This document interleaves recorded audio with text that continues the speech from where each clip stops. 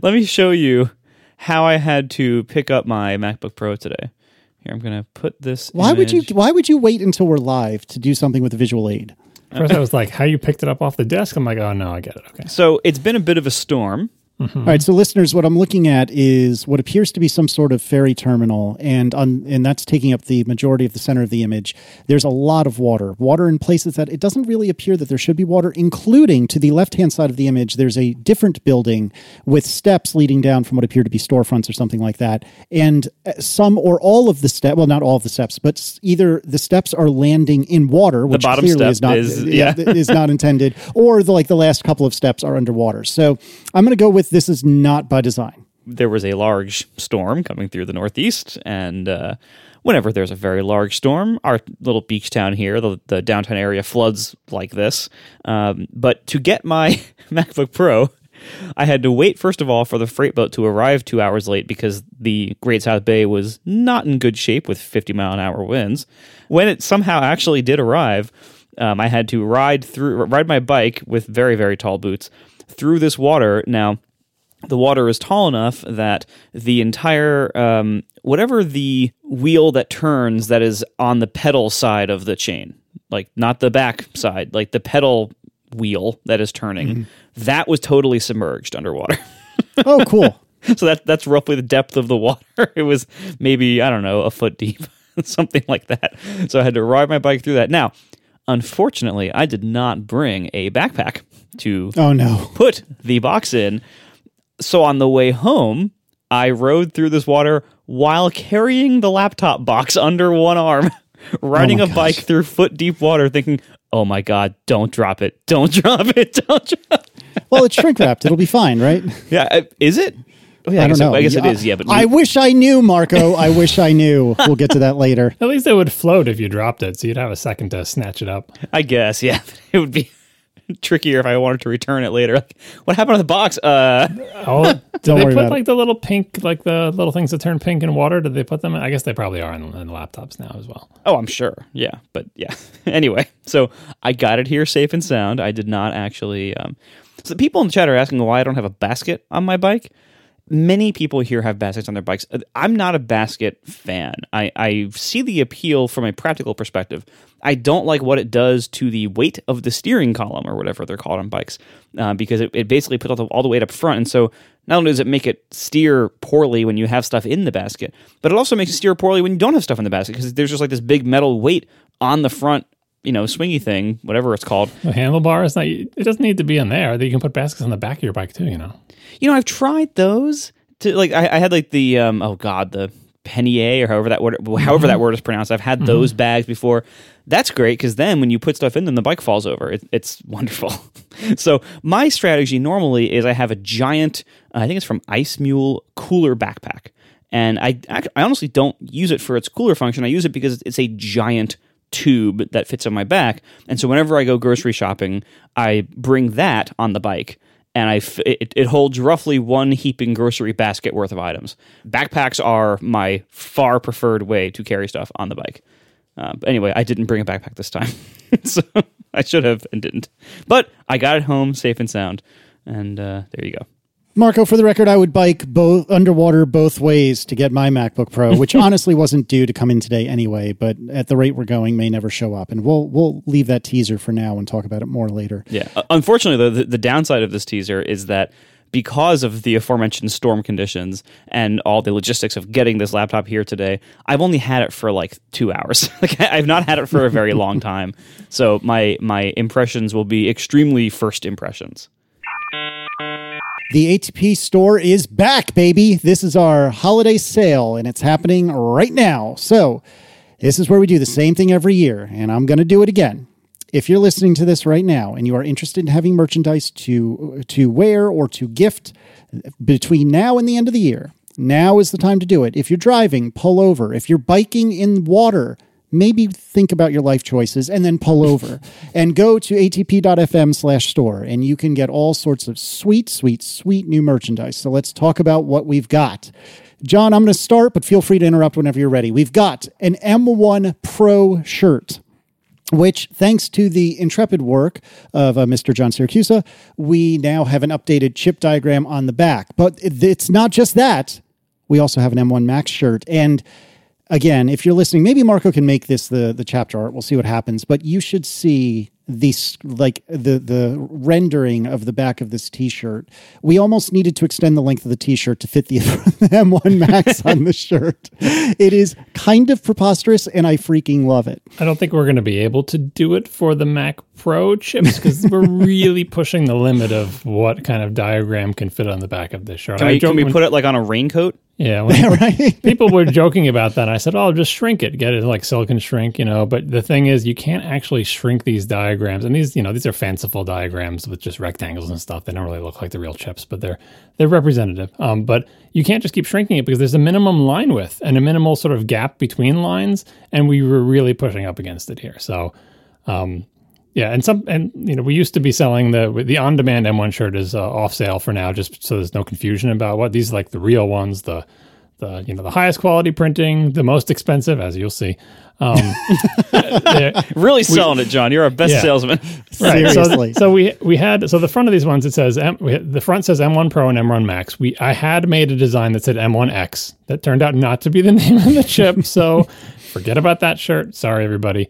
But this one, we were trying to figure out how to incorporate Pro and Max, and so we did it with like a badge. The badges are colored. The Pro badge is blue, and the Max badge is purple, because those are the colors that Apple uses, and it's sort of, in their event and marketing materials, like the Pro is always glowing blue or whatever, but of course it's the sort of BMW style font or whatever. Anyway, so yeah, they have the printing on the front with the Pro or the Max badge, and on the back you get a different chip depending on which shirt you got. So people can tell if you're Pro or Max by looking at the front or the back. And as we described, I did this quote unquote sales pitch last time. These are extremely expensive T-shirts because they have too many freaking colors on them. Plus, they have printing on the back, so every single color is another printing pass. Plus, there's also a printing pass on the back.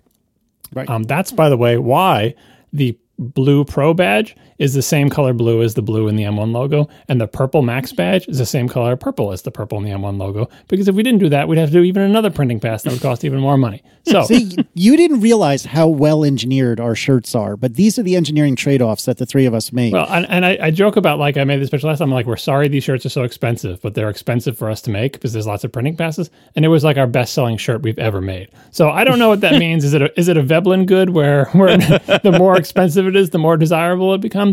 But just so you know, these shirts are super duper expensive. We did the usual joke that we normally do, which is the Max shirt is more expensive, because of course it is. Honestly, I think the Pro one looks better because the blue looks better than the purple, but the Max one is the fanciest one. So those are the rainbow M1 Pro and M1 Max shirts. But just like last year, we have cheaper options that only have one color on them, which requires one printing pass, front and back. You've got the chip on the back, you've got the thing on the front, but it's just one color.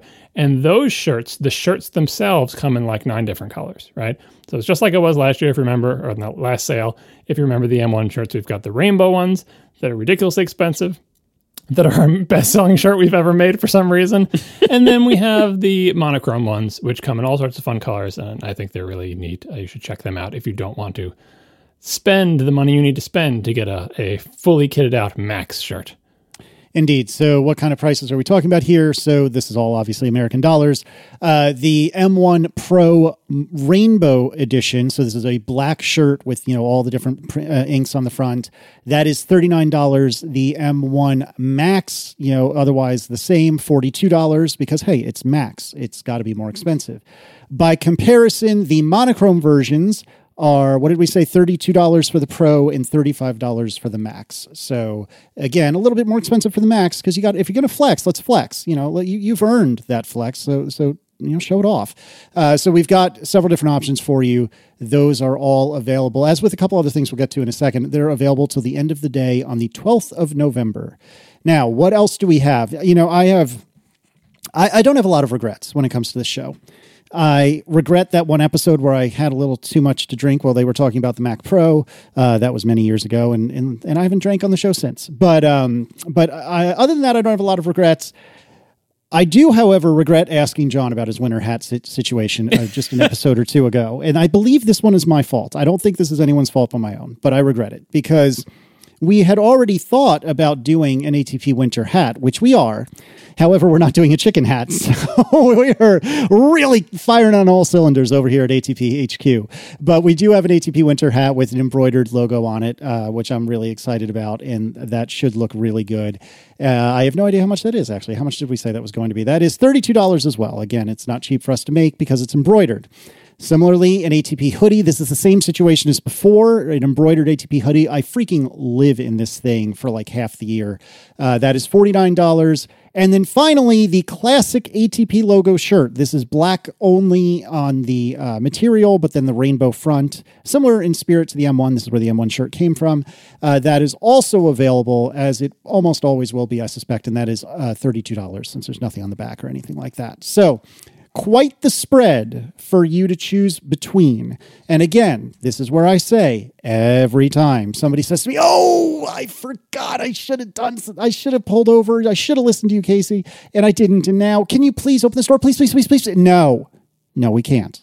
This is your warning. This is your chance. Until the end of the day on the 12th of November. We will remind you twice more.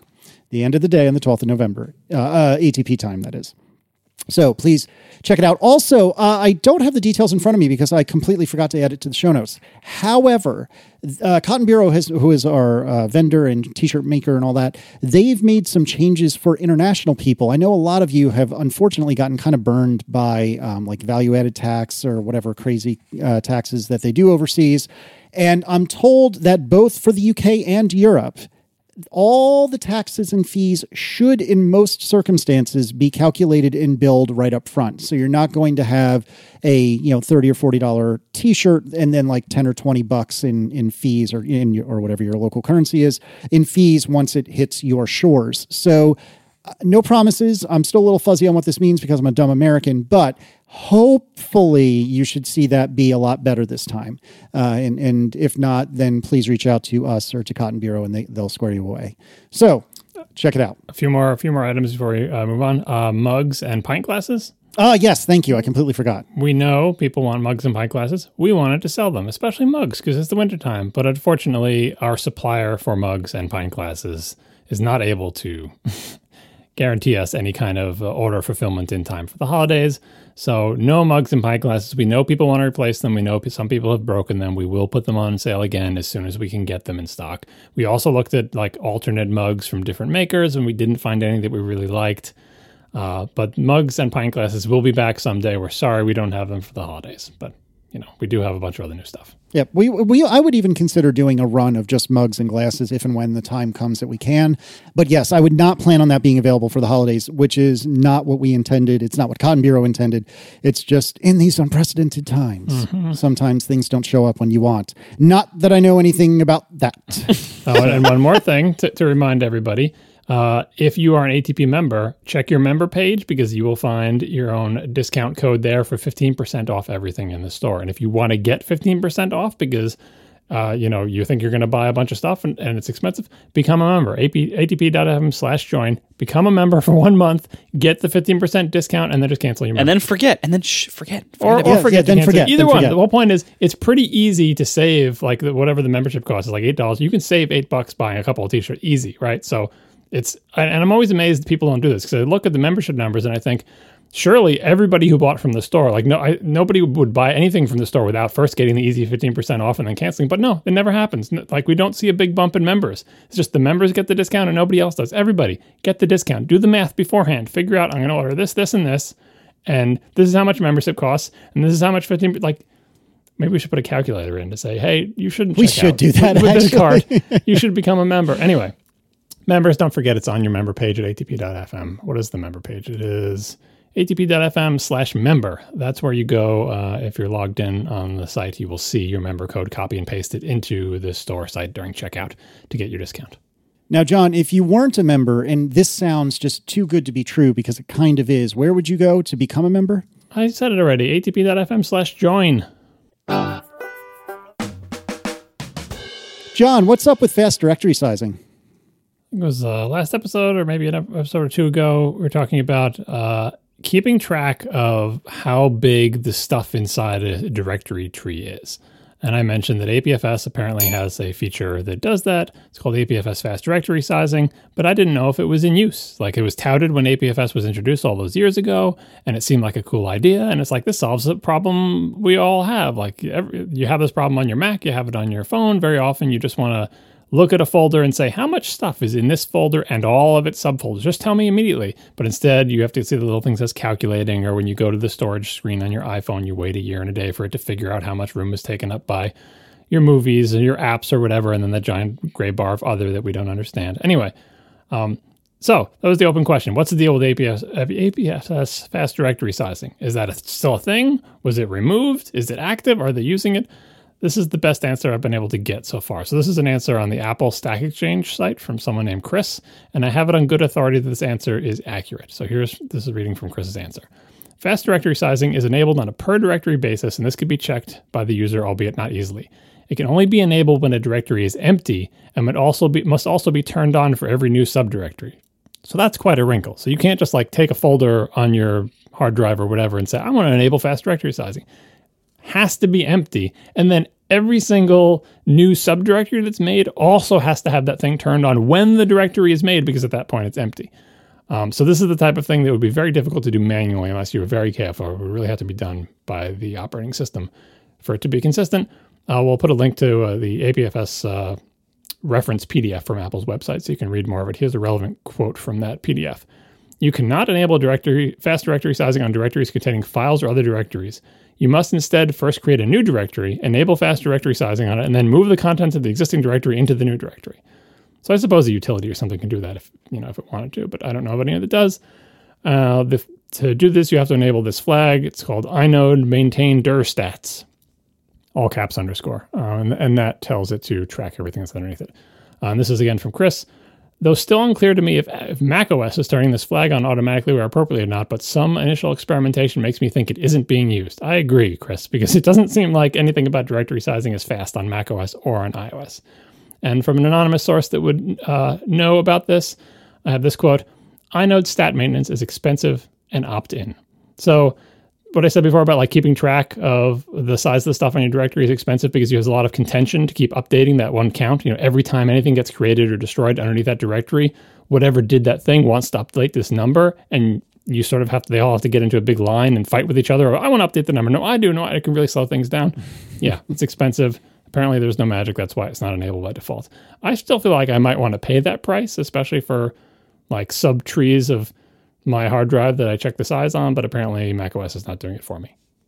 That's a lot of work for something that isn't used, but yeah, stuff happens.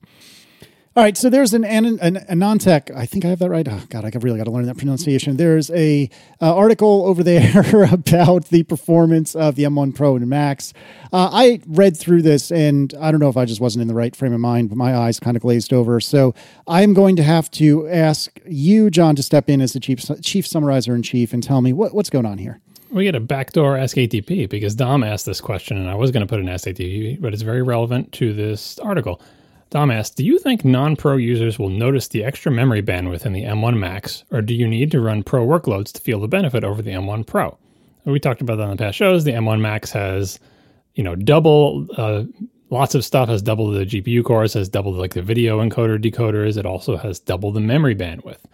But as I said on that show, do you know what workloads you do that stress the memory bandwidth? And that's a question that people will be asking. Will I notice that? Is the memory bandwidth a thing I would feel at all? Or how do I know whether I should bother, going up to the max if I'm not sure that any of those GPU cores? So this AnonTech article tries to answer that question. So here are some choice quotes from it. All right. Using the CPU alone, meaning the power cores and the efficiency cores together, doesn't seem to be able to use more than 243 gigabytes per second of RAM bandwidth in the M1 Max. So recall that the M1 Max has up to 400 gigabytes of memory bandwidth. And it seems like just using the CPU, not the GPU or anything else on the system on a chip, you can only use a little bit more than half of that. While 243 gigabytes per second is massive and overshadows any other design in the industry, it's still quite far from the 409 gigabytes per second the chip is capable of. More importantly, for the M1 Max, it's only slightly higher than the 204 gigabytes per second limit of the M1 Pro. So from a CPU-only workload perspective, it just doesn't appear to make sense to get the Max if one is focused just on CPU bandwidth. I don't know if this helps people make a decision, but you might know, okay, do you see your CPU cores maxed out? If that's the case, the Max is not going to, even though it has theoretically double the memory bandwidth, it's not going to help you if you're just using the CPU. So the article says, I imagine that workloads that stress the CPU, GPU, and media engines all at the same time would be able to take advantage of the full system memory bandwidth and allow the M1 Max to stretch its legs and differentiate itself from the M1 Pro and other systems. So right away, if you're not planning on using like almost all of the chip at the same time, the memory bandwidth advantage of the M1 Max is probably not important to you. So the article goes on to compare the M1 Max and Pro with the ostensible competition in the marketplace. It says the workloads that put the most memory pressure and stress DRAM the most all have multiple factors of performance advantage compared to the best Intel and AMD have to offer. So there's that qualifier of saying, if you find a workload, synthetic or real, that uses a lot of memory bandwidth, the M1 Pro / Max, I wish we had a name for the pair of them. The better M1s stomp all over the competition. This is quoting from the article. The performance differences here are just insane and really showcase how far ahead Apple's memory subsystem is in its ability to allow the CPUs to scale to such a degree in memory-bound workloads. We noted how the M1 Max CPUs are not fully able to take advantage of the DRAM bandwidth of the chip. We can't help but ask ourselves how much better the CPUs would score if the cluster and fabric would allow them to fully utilize the memory. So this is another unknown. Like, why can't just the CPUs use the bandwidth themselves? What are the limitations of what they call the on-chip fabric that sort of weaves all these pieces together? Because if you look at the chip diagram, you'll see like there's 4 independent memory interfaces as the ears on the Max, and you can see kind of what they're plumbed into.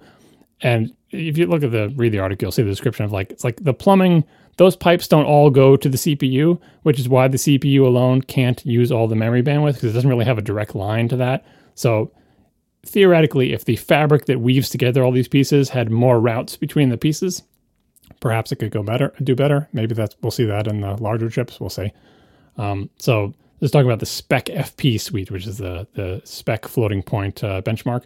In the Spec FP suite, the M1 Max is in its own category of silicon with no comparison in the market. It completely demolishes any laptop contender, showcasing 2.2 times the performance of the second best laptop chip. The M1 Max even manages to outperform the 16-core 5950X, a chip whose package power is 142 watts, with the rest of the system quite above that. It's absolutely absurd comparison and a situation we haven't seen the likes of. So, in particular aspects where these chips are strong, memory bandwidth in particular, but also like floating point stuff and benchmarks that use that memory bandwidth, these chips are absolutely amazing. And the article goes on to describe like, but how could that be? Why, what is it is there something magic in these chips? It's more about what Apple has decided to focus on when making its designs. Again, quoting from the article, Apple's stark advantage in specific workloads here do make us ask the question how this translates into application use cases. We'd never seen such a design before, so it's not exactly clear where things would land.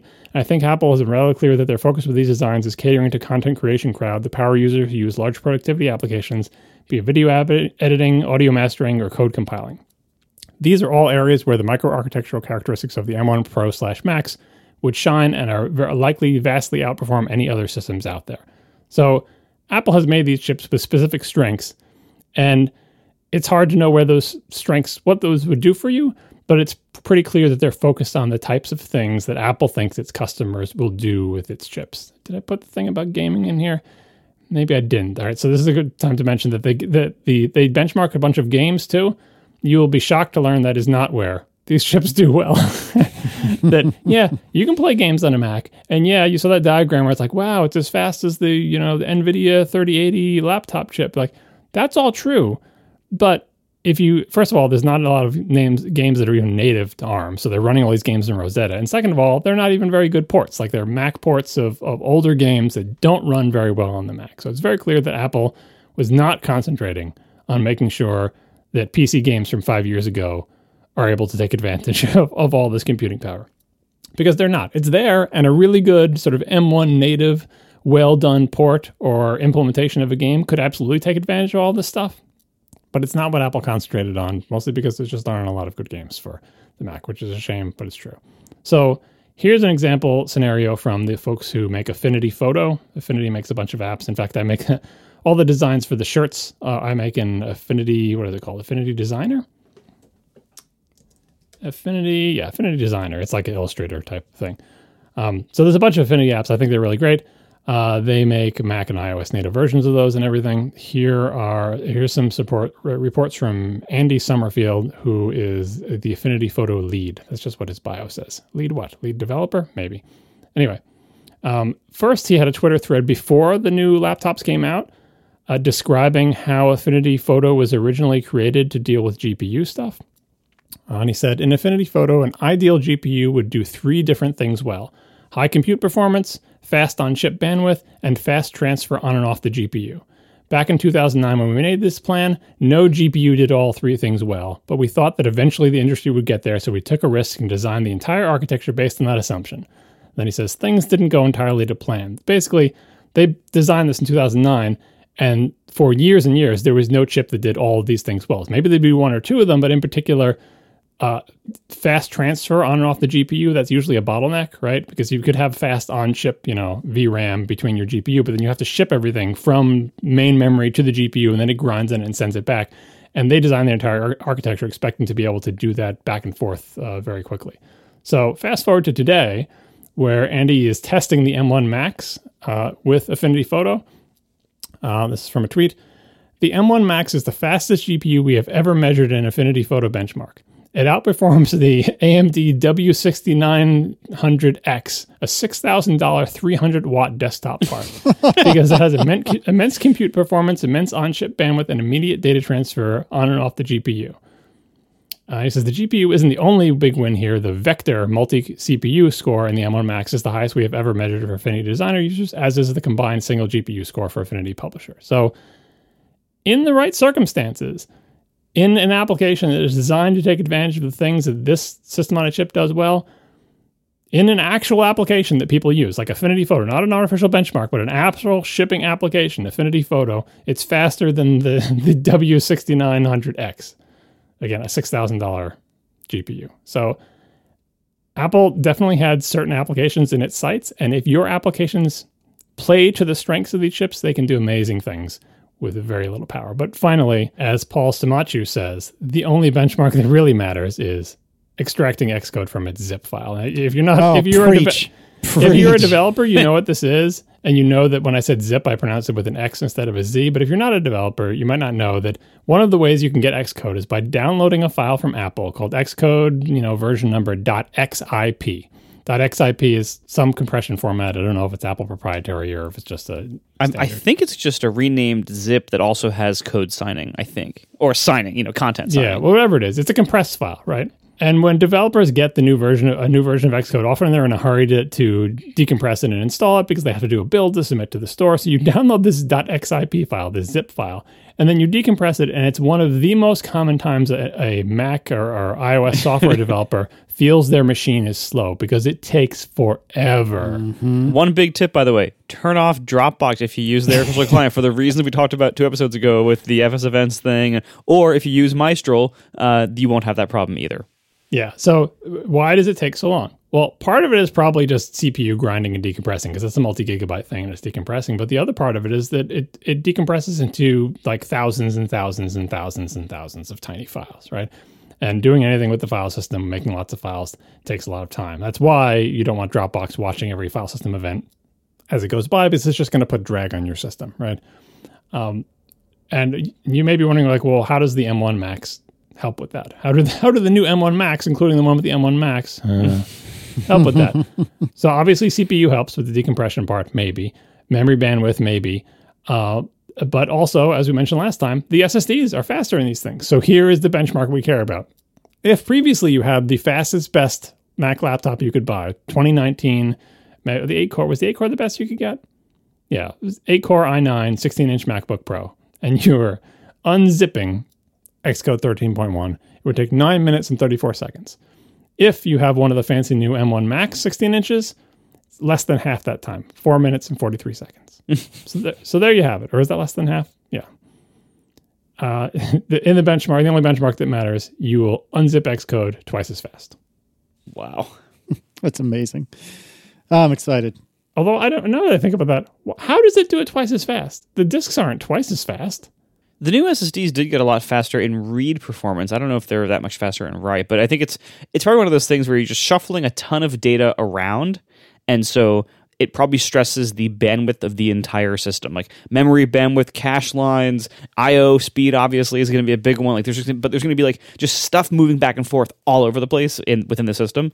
So I would imagine like making everything kind of faster and higher bandwidth, and increasing the caches everywhere, and increasing the I/O speed. All of those things probably play into it. Maybe there's some kind of like, since it's like a signed version, maybe verifying the signature. There's some dedicated, I think, with that. Anyway, it's faster. These are fast machines. They are very fast indeed. All right, tell me about Jonathan Dietz and the Pro Display XDR and 120 hertz refresh rates. Our resident graphics expert who writes us in about all sorts of graphic stuff wrote a very long email doing some math that I asked for last show about whether or not it would be possible to drive a Pro Display XDR at 120 hertz given the current interfaces that connect monitors to Macs. So the first thing I did with Jonathan's permission is I put up the text of his email on a URL. You can find a link in the show notes if you want to look through all the math, because he did all the math like longhand and showed his work, right? And so if you want to know the gory details and where all this is coming from and learn a little bit about, I don't even know what these things are called, the 444, 442, the whole like color component thing, chroma, subsampling and all that. I know about it from the TV space, but I don't actually know how you describe those things. Do you guys know what I'm talking about with the 444 and the 422 and stuff? I didn't know anything about it until I read this. I know only the parts that I had to know to like transcode pirated videos. Yeah. Anyway, it's more commonly seen in the television world, but it basically has to do with how much information you can throw away and still have the picture look decent in terms of the various channels. And in the world of video, we're talking about chroma and luminance, which is different than RGB, because if you separate the color from the brightness, you can save a lot of space. So anyway, the Pro Display XDR, with the resolution that it has, the shipping product, the 6K screen, at 120 hertz at 444, which means not dropping any of the information on the floor, would require 78.61 gigabits per second to drive. And no interface does that, right? The maximum DisplayPort tunneling bandwidth with current DisplayPort interfaces that connect up to Mac video cards is 38.88 gigabits per second. So you can see where we have about half, a little bit more than half than what we would need. But the whole point of display stream compression and chroma subsampling is to try to compress things down, and they can actually compress things down to about half of what the size that they would normally be. So it seems like if you're willing to give up quality, which I probably don't think you are, for at least for chroma subsampling on a screen, you could, in theory, squeeze it down a single wire. With two wires, you could definitely drive it, but two wires, I don't think there's no way to support for two wires to go into the back of the Pro Display XDR, so they'd have to make a different interface for it or whatever. So I would encourage you, if you care about this, to look at the document to see the math. But the bottom line is that it seems unlikely that you would even want to drive the existing Pro Display XDR or something like it at 120 hertz over a single cable given current interfaces, because you would have to lose a lot of quality, which doesn't matter so much when you're watching a TV. I think there's a link somewhere in his email that shows like what is chroma subsampling. It's basically throwing away data, which is fine if you're looking at a picture of a beach, but not so fine if you're looking at your menu bar, because some of what it might have thrown away is the pixel data that defines the shape of the letters. Like if you're looking at small text on a screen, you really want to be able to see all the individual pixels. And if you throw away even just supposedly imperceptible data at very small feature sizes, you will notice that because you're sitting way close to your computer screen. So I feel bad that Jonathan wrote all this information, and I really just wanted the bottom line question is like, is it technically possible in any feasible way? And it seems like maybe, but probably not something that you would want. And I really don't think Apple's going to ship a monitor with two wires coming out of the back of it. I mean, they kind of did that, I think, on the inside of the original 5K iMac, but you never saw that. Yeah, well, also keep in mind, like, even if you had the two-cable solution, that would take the entire bandwidth of, I believe, 2 Thunderbolt buses. And most Apple computers have between 2 and, I think, at most 4 Thunderbolt buses on like, the Mac Pro, maybe. But, the new MacBook Pros that were just released have 3.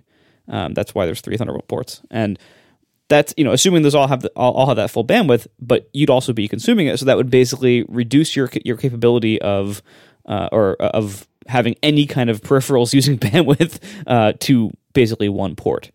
Or in the case of the MacBook Air or the 13-inch MacBook Pro, none. So it's not a great solution in the era of today's Thunderbolt and DisplayPort standards. But down in the future, when these things presumably have increased bandwidth in their upcoming revisions, then we'll talk. And Jonathan had one more thing he wanted to get off his chest, and I figure it's worth noting because I've heard this as well.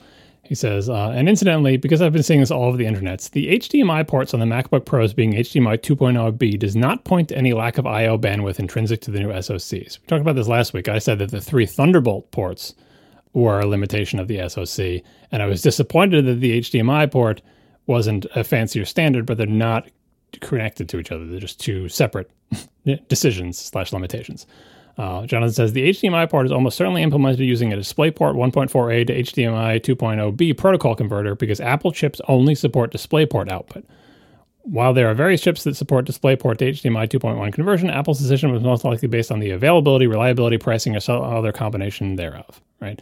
So yeah, it is disappointing that it doesn't support better HDMI standards, but these machines were designed a while ago, and maybe they just didn't have the parts available to do the conversion. But what they would be converting for is DisplayPort coming off the chips, and they're converting that with some other set of chips to an HDMI standard. And they went with 2.0B, which is not great. Maybe we should have a topic on this for future shows. Now that we've got these great laptops, what are sort of like obvious spec bump things they can do to improve them in the future? I'm sure we'll touch on some of that when Marco talks about his experiences in a bit. Tell me about memory pressure, because Sean Woods wrote in about this. Sean writes, I was listening to the latest ATP and I heard John's skeptical take on the 16 gigs of RAM in the MacBook that Marco ordered. This sent me into a total tailspin as I had ordered the exact same config earlier this week and wanted to know if I had chosen poorly. That's a reference, John. I discovered that Apple recommends checking your Mac's memory pressure as a way to gauge whether you need more RAM for your Mac. Would you recommend using memory pressure as a way of gauging likely RAM needs? So how do you get here? If you open up Activity Monitor and then at the top you choose memory, at the bottom there'll be a running like graph of what your memory pressure on your machine is, and that's how you look at it. According to an Apple support document, yellow memory pressure means your computer might eventually need more RAM. Red memory pressure means your computer needs more RAM. And one of you was kind enough to put in here, I assume, John, Me. the number of Macs. Oh, it was Marco. Okay. The number of Macs currently for sale with upgradable RAM. 2, the 27-inch iMac and the Mac Pro. Yeah, I thought it was funny that they have the support document that says your computer might eventually need more RAM. And it's like, well, that means throw away the computer then. They're just saying it needs more RAM. They didn't say it can get more RAM. It Right. just needs it, but it can't get it. Yeah. Yeah, I thought this was interesting. I had never actually watched this before, and I'm sure John will tell me why it doesn't matter in a second. But I thought this was interesting, and so I started watching my memory pressure graph on my Mac Mini that I've been using as my desktop, the 16 gig M1 Mac Mini. And sure enough, it is basically always yellow, meaning my computer might eventually need more RAM. So it was worth knowing, like that. Okay, that my quest for higher memory machines to eventually replace this desktop is not in vain. That I actually would benefit from that, so we'll get to some of my ideas later on how I might get there. But that is definitely a need, and I recommend if you think you might need a certain amount of RAM, run this run Activity Monitor in the corner for a while and glance over at the graph every so often and see like, is it yellow or red? If it's always green, you probably don't need more RAM. A lot of people were asking about memory stuff, and I think the reason, Marco just touched on probably the main reason we all recommend in general getting more RAM is because it increases the life of the machine, because you can't upgrade it later. It's not like in the old days where, if you ever need more RAM, you can install it. And we suggest this because even if you look at your memory usage, which by the way is a good idea, like actually measure, don't just assume, right? That just tells you what you're doing today and how that affects your memory pressure. You don't know if you're going to keep that laptop for 5 years, or if you're going to keep your computer for 10 years like me. You don't know what your RAM usage will be like years from now. You just know what it's like today. So, and because you can't upgrade it, and you can't even you can't upgrade the SSDs either, but you can add external storage, but the RAM, there's nothing you can do about it at all. So if you want to lengthen the useful lifetime of the machine, get more memory because you can never change it again. And that will allow the Mac to be viable for a longer period of time, based on the assumption that RAM usage tends to go up over time, not stay level or go down. The history of computing has more or less shown that. kind of like induced demand on roads. You add more RAM, software developers use it, you open more Chrome tabs, whatever. 4 years from now, you'll probably be using more RAM than you are today, even if only by a little bit. But yeah, definitely do measure. And in terms of this memory pressure graph being accurate, it's so difficult to measure this in a useful way. Especially even with your gut, you're like, why don't I just tell if my computer feels slow? There's just so many reasons your computer can feel slow. This is kind of a problem for everybody who uses technology.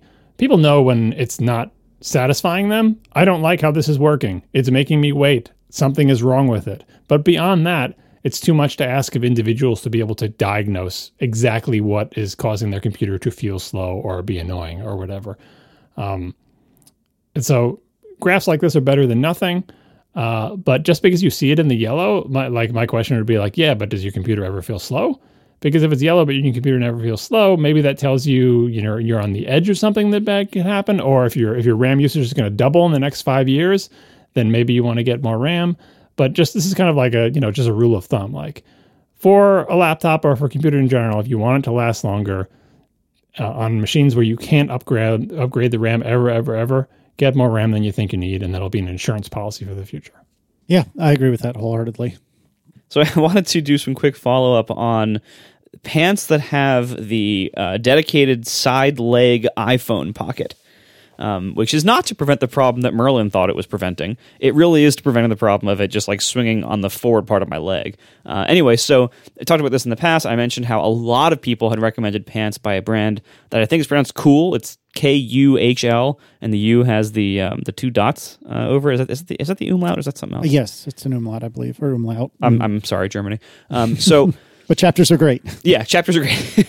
I actually did order a pair of these, and I tried them out and everything, and they're fine, but the problem with these pants, besides that they don't look very attractive, literally every single option that people have sent in of pants or shorts that have like a side leg phone pocket, they're all, I would say, utilitarian.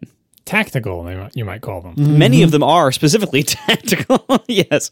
Or it's like workout gear, like it's like workout shorts. Like that's, I don't like to wear tactical or athletic wear as my everyday pants. I'm a boring jeans person. I like jeans, regular looking, decent jeans, stretchy ideally. So I have not been tempted by the looks of pretty much anything anybody has sent in with such pockets. However, the Cool pants are no exception. But anyway, so looks wise, not really what I'm going for. But I decided let me try one pair and just see like the utility of it. Maybe I'll find use for it. But the issue I have with it is that, and maybe this is just the ones that I got, but the side pocket for the phone is actually so low down the leg that not only is it kind of awkward to actually reach the phone in and out of the pocket, but also as you walk, it basically just slams into your leg over and over again. Look, I think I just traded one problem for another one. Anyway, so this category of pants that have special phone pockets so it rests on the side of your leg instead of the front of your leg, so far this seems to be an unsolved problem. And I think I know why. If you look at the construction of most pants, usually it's basically just like a front piece and a back piece with a seam that runs down the side of your leg. And I think it's probably difficult from a construction perspective to make a pocket that rests on that seam on the inside as opposed to like on the front side, really. So I understand why it is this way. Doesn't really solve my problem, but instead I'm just slowly getting used to having this giant brick of a phone in my pocket. So anyway, my tactical pants situation is not really being solved. I'm just slowly forgiving the problem and just living with it. I still don't fully understand the problem. To be clear about your Merlin reference before, he thought your phone was hitting you in the junk, but that's apparently not happening. But then like the problem is what? I don't like things touching the more fronty part of my legs. I think it definitely makes walking inconvenient if the phone starts like swiveling over towards like the front of your leg instead of the side, and I think it looks ridiculous as well. How does it make walking more difficult? It's just your thigh. Your thigh has no joints in it. It's unjointed. I don't know. I just think I think it it is not the way you're supposed to put stuff in your pockets. Like stuff in your pockets is, I think it's supposed to rest more to the side. But because these phones are so big and heavy, they just kind of migrate as you walk to whatever is like, the most ideal gravity position, which tends to be more in the front. And that's, maybe you need tighter jeans. These are already pretty snug. I gained some weight this summer because I started going to restaurants because it became okay again. So yeah, I don't know. I don't think I do. I think my jeans are pretty snug. Well, those back pockets are always there, just waiting for you. Oh, goodness. I can't imagine. All right. So we should move on and talk about new stuff, at least some of us. John, you got some AirPods 3. Tell me about them. I did. I got my AirPods. Oh boy, the personalization on them is so bad. It's all caps. I mean, they showed you a preview on the side. I knew what it was going to look like, but it's just comical. I really just should have gotten a little emoji or something. But I get my full name on them just because, like, the whole point of having, there's 2 points. One is to differentiate around the house so you know which little case is yours, right? But the second is if I lost them somewhere and someone found them, that person was feeling nice, I want them to be able to find me. So if I just put my initials on it, they can't find me. But if I put my full name and they type it into Google, there's a shot they can find me. So far I haven't lost them. But anyway, I got my full name on the case. It's fine. My impressions of the new AirPods 3. The size and the shape was my major concern. Like, are these going to fit nice in my ears? I've been using the original AirPods for years and years. I love them. They fit my ears perfectly. Would these fit? Because these are shaped entirely differently. There's nothing, no panels, body panels are shared, as they say in the auto industry. It's an entirely new thing. It's very much like the AirPods Pro, but not quite like them either. But it's similar shaped. They don't have a little soft thing that goes in your ear. They're more like the old AirPods. They're just hard plastic things that go in your ear, right? So when I first put them in, I'm like, oh, this is great. They fit perfectly. They feel even more secure in my ear than the old ones in terms of, like, if I shake my head around, how much should they wiggle? I didn't do the taking, I should have done this before the show. I didn't do like the taking the shirt on and off with the AirPods test, which the original ones basically fail because they have long stems and they aren't in my ears that type. But these felt very secure, very snug in my ear. So I was like, great. That's a pro move. Yeah, it's hard to do. Even with the AirPod Pros, which have the short stems, that's a difficult thing to pull off without one of them flopping out. Right, but it's a good test of whether, like, how snug they are in your ear, right? That said, I've been wearing them since I got them for a few days or whatever. And I've seen this exact complaint from a bunch of other people who presumably are like me, were using the original ones and now have the AirPods 3. They press up against more parts of your ear. Like they have a larger volume. Like they're just bigger. There's a bigger thing inside your ear. Ignoring the stems, I'm just talking about the pod part, right? That part is bigger, and it presses against more parts of your ear than the old one. And I think the old ones kind of like just hung in my ear. That's why they were a little bit loosey, like there was more air around them. These ones have contact points on like the top, the side, like they have more contact points, which is why they're more secure, but it feels like there's something in my ear sort of pressing outward. And it's not painful or annoying, but maybe I'm hypersensitive to it now, but when I take them out, I can feel where they were touching my ears a little bit, whereas I don't remember that sensation before. Or maybe I'm just noticing that now they're touching a top part instead of hanging down from my ears. They also press up against the top part. So far, not a deal breaker. It's only been a few days, but it made me consider a couple times, should I order a backup pair of the regular ones just in case? But I figure I have plenty of time. If they're still selling the old ones, they're going to sell them for at least probably 6 months or a year, so I have time to think about it. But anyway, that's the size and the shape. Very secure fitting in my particular ear. Maybe feel a little bit big, and I'm concerned that over like the long haul, I will find it annoying. The longest I've ever worn them is like cleaning up the kitchen time, or like going for a walk time. So I haven't even worn them for like an hour at a stretch yet, right? Or actually, maybe I think I watched something on the iPad, but it was at least an hour. But jury's still out, but so far so good. Second thing, squeezing the little stubby things instead of tapping. Not a fan. I knew I wouldn't be. I wanted to give it a chance. Interesting. Like, here's the problem. In the scenarios where I want to quickly, first of all, I have double tap or whatever, tapping the AirPods set to stop the playback. That's what I use it for, right? And it's always when someone in my house comes over and wants to say something to me and I can't hear them because I'm listening to music or a podcast. I got to go tap, tap, what? Like you want to be able to do it quickly, right? The first problem is obviously habit. They come up to me, they tap me on the shoulder, they say something, I tap my ear, nothing happens. That's just a habit, but I've done it like 19 times now. I just tap my ear and it's like, oh, nothing happens. Sometimes I tap it twice until I remember, oh yeah, tapping does nothing on these anymore, which is annoying. They're so huge. Put an accelerometer in there. Anyway. But the real problem is when I do remember, how quickly can I take one of my hands, which may or may not be covered in dish soap, and bring it up to my ear and find that little stubby little thing sticking out and then get it between my little fingertips and squeeze it. It's tricky because the little stubby thing is like against my ear. It doesn't stick out and it doesn't extend down and it's so tiny and it's not like squishy and you can kind of squeeze it anywhere. You can squeeze it in more places than you think you can. And it does have the nice little click to know that you did it. All that is good. But squeezing it I find very difficult and fidgety, whereas tapping I could do literally with an oven mitt on. I could do it outside of a winter hat. People have talked about wearing helmets and being able to just smack the side of the helmet and it would trigger the accelerometers. That's all out the window when you got to find that little tiny thing and squeeze it. So I'm a little bit sad about that. But again, only been a few days. I'm willing to give it a try. And the main reason I'm willing to give it a try is these sound so much better than the original AirPods. Oh, interesting. Not even funny. Not that I mostly didn't listen to music. I just mostly listened to podcasts and stuff on them, but you can tell that the sound quality is, I mean, the volume is louder, the bass is better, the reproduction is better. Like they're just better sounding as they should be. Like the original AirPods are like 4 or 5 years old now. Like, and these are just bigger. They're just plain bigger. They probably have bigger drivers in there. And, and then also I think the battery life is probably going to end up being better. I have no idea because I haven't come close to sort of draining the battery on these, but yeah, they're better headphones. So that's why I'm going to stick it out. And the case, I don't like the case. The case is bigger. I prefer the old case. But I tested the MagSafeness of the case, and there are definitely more magnetic sort of alignment points than there were before. And I did some testing with like old versus new on my little Apple MagSafe puck thing. And it's like the old case had maybe 2 ill-defined magnet points that would stick. Or, I don't know if they're magnet points. They're probably just metal things, right? Because the ring around the MagSafe puck is magnetic. So it felt like it had only 2, and that didn't really give it kind of a firm placement. It was just kind of like wobbly just on those 2 things.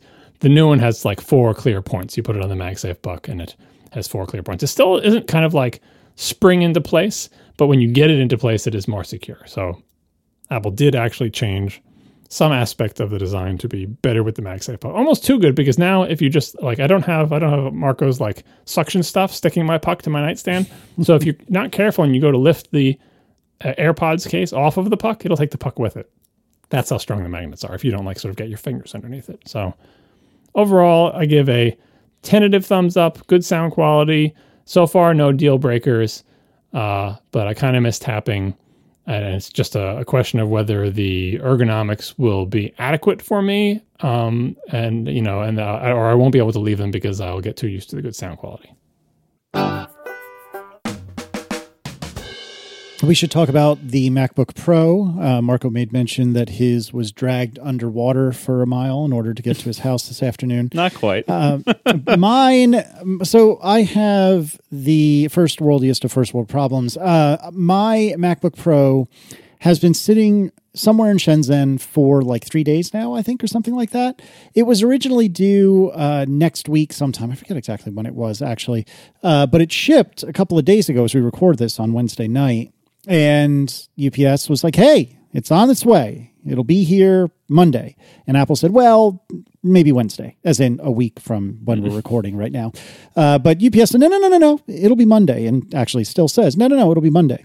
But it just kept sitting in Shenzhen and sitting over a day, over 2 days, over 3 days, if I'm not mistaken.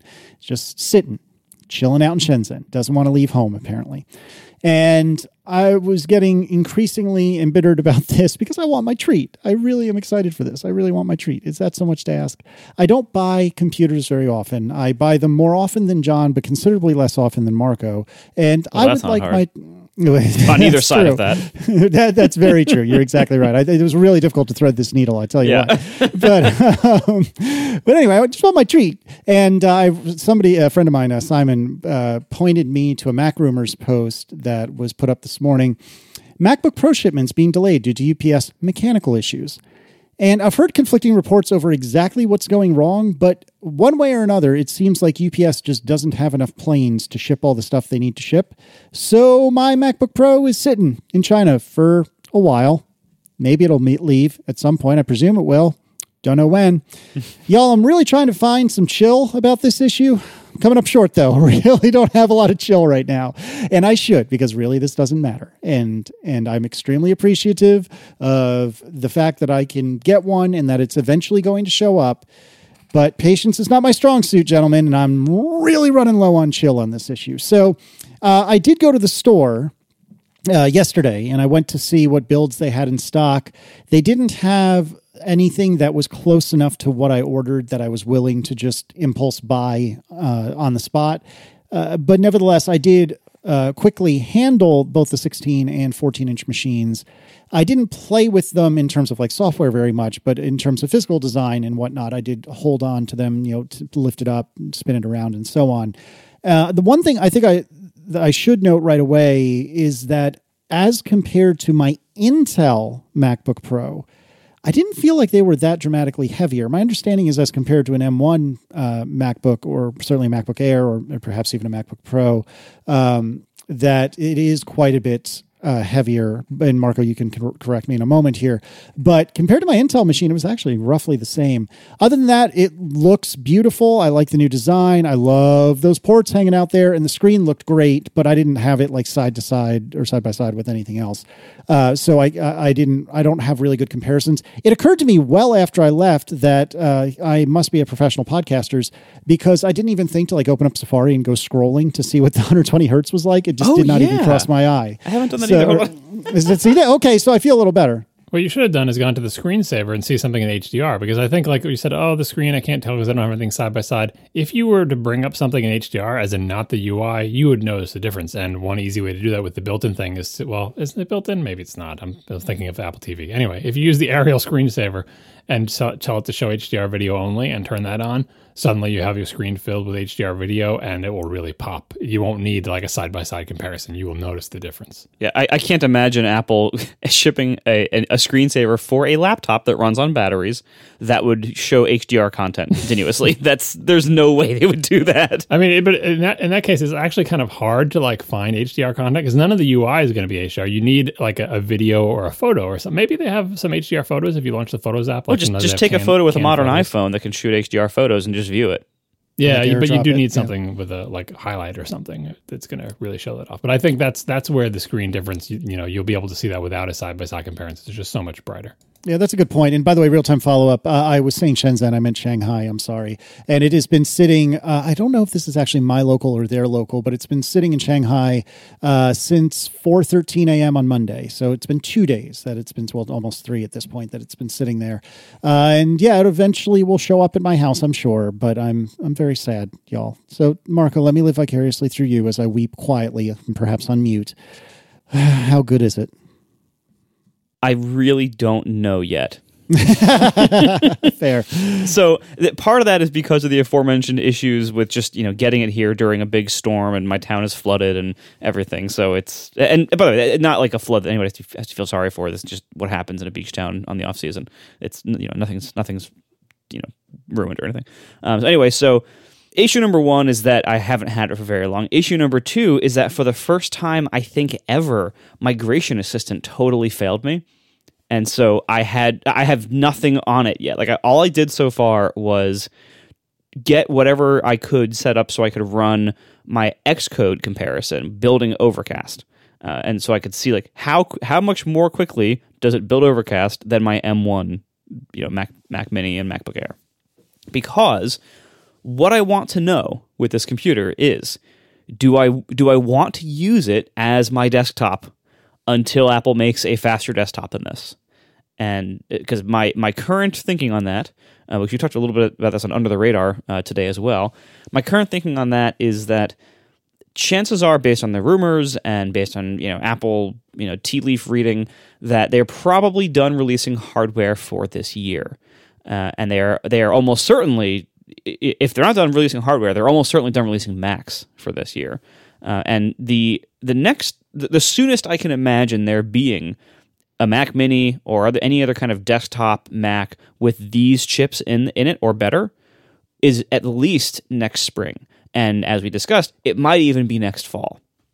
So we have between 6 and 12 months where the fastest computers Apple makes are going to be MacBook Pros. That's the most likely outcome here. And so I decided, well, I want to see how fast is this, because after last show, we were talking in the after show, and Casey and John convinced me maybe I should have ordered higher specs, and maybe I should be using this, possibly as a desktop, in clamshell mode or whatever else. And I had a good experience doing that with my M1 MacBook Air last fall when I first got it, before I got the Mac Mini. And so I know that works really well on the M1s.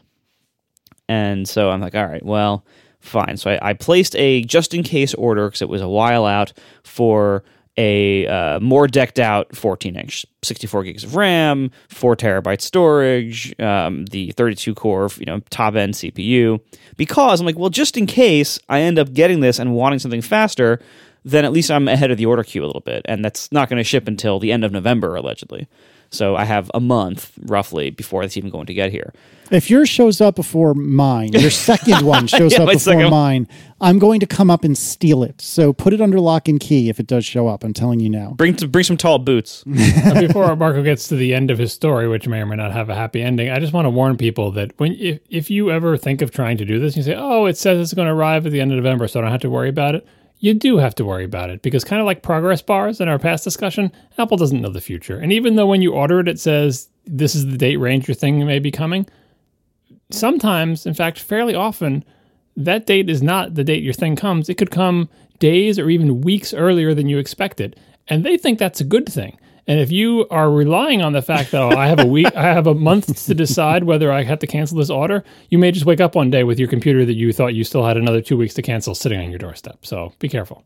Yeah, but I only have 2 weeks to return this one. And I know that I have most likely 4 or so weeks before I get the higher spec one if I don't cancel that order yet. So I kind of have to make a decision, like, what do I do here?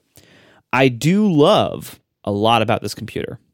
I definitely do not want the 16-inch for myself. I love the 14-inch size. It is great. And I think if I were using the laptop, as my main computer, I would get the 16-inch, no question, because I would want the extra screen space.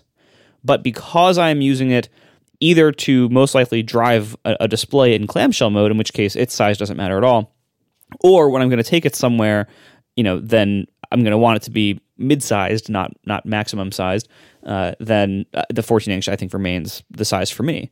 But anyway, so going back to trying to get this to work, it did eventually work in the sense that I gave up on trying to migrate my M1 MacBook Pro, or my M1 MacBook Air, to it.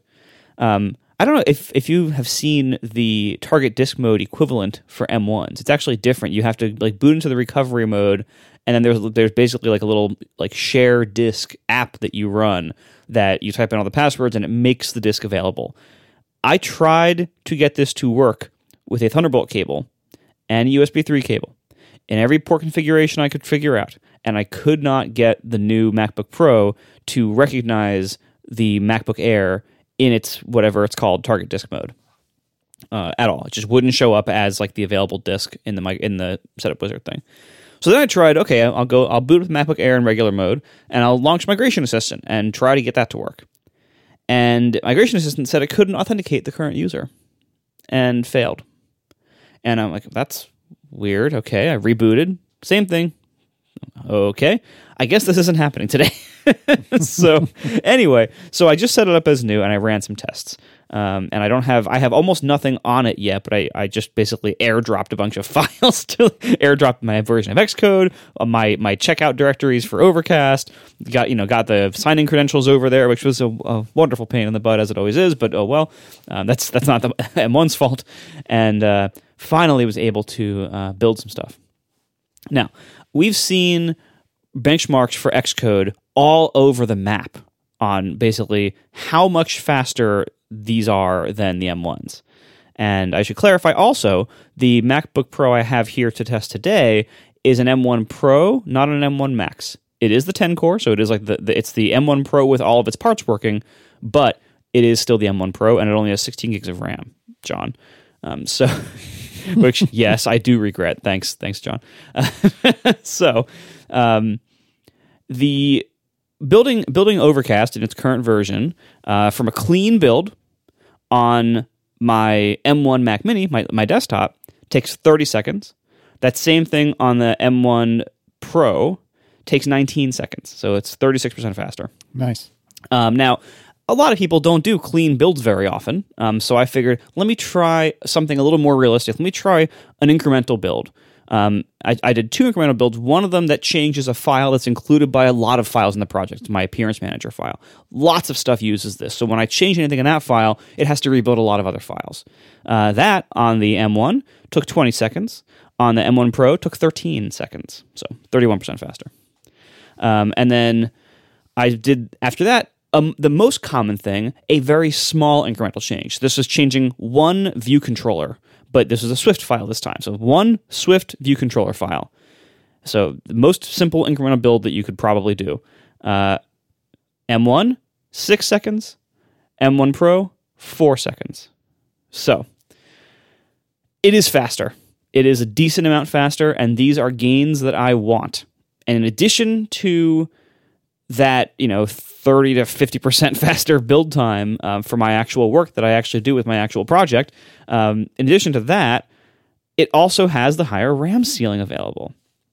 So what I am definitely going to try is getting this higher spec machine in and running it in clamshell mode as my desktop again.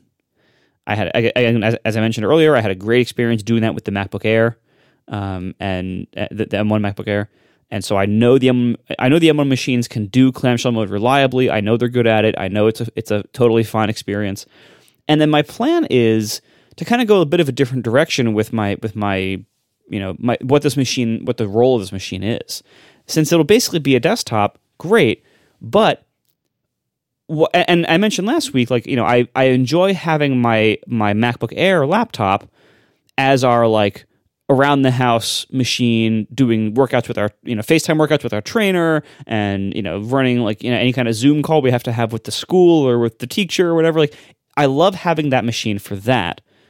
And we do those things often enough that I don't want to disrupt my desktop every time we have to do those things. If we do those things multiple times a week, and so it's a pain to have to take my whole desktop out and do that. So I want to have a lower powered laptop available to me in the house. So I think what I should do is actually return this one or mail it to Casey.